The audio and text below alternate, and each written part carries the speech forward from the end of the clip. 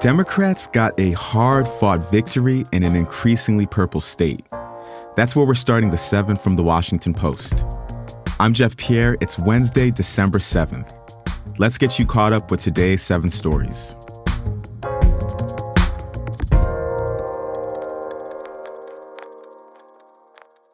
The results are in from the Senate runoff election in Georgia. Incumbent Senator Democrat Raphael Warnock defeated Republican Herschel Walker last night. Warnock spoke to his supporters after his win was projected. Are you ready, Georgia? I'm ready.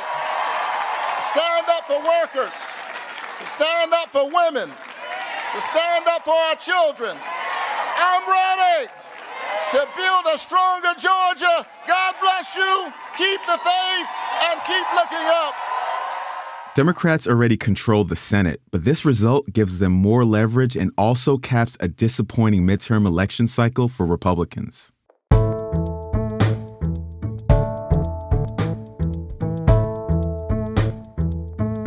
Number 2, the Trump family business has been convicted of tax fraud.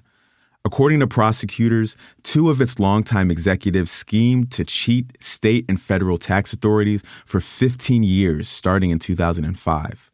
The New York-based operation could face a $1.6 million fine. Former President Donald Trump hasn't been charged with wrongdoing.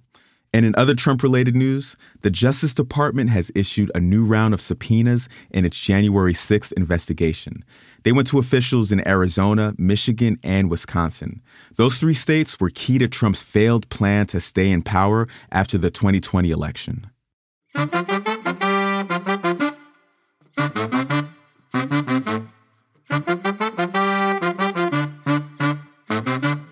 China loosened its zero-COVID policy today after mass protest. That's our 3rd story. Frequent testing will no longer be needed for daily life, and people with less severe infections will be able to quarantine at home rather than in state facilities. These policies were some of the strictest pandemic rules in the world. They triggered rare protests in more than a dozen Chinese cities last month.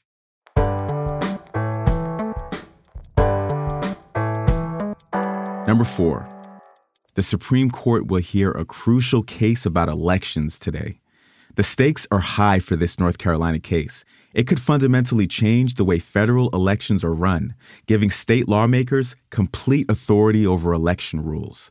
Only Congress, not courts, could then step in, even if legislatures are violating voter rights or favoring one party over another.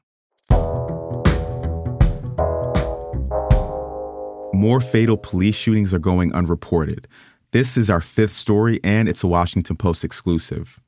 Police have shot and killed about 1,000 people every year since 2015. That's when the Post started tracking this data. Only about 1/3 of those were reported by the U.S. government, and that number is trending down. This creates a misleading picture of how police are using force in the U.S. and complicates accountability efforts.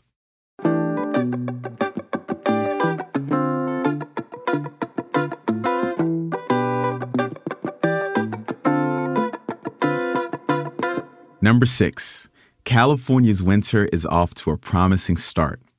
Parts of the Sierra Nevada have more than doubled the expected snowpack for this time of year, and another big storm could arrive this weekend. Now, this is actually good news.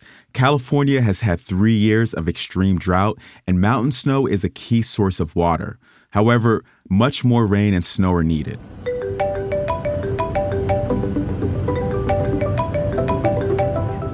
And number 7, Europe is switching off airplane mode for good. By June of next year, airlines will be allowed to provide 5G connectivity for phone calls. This will be for passengers in European Union member states.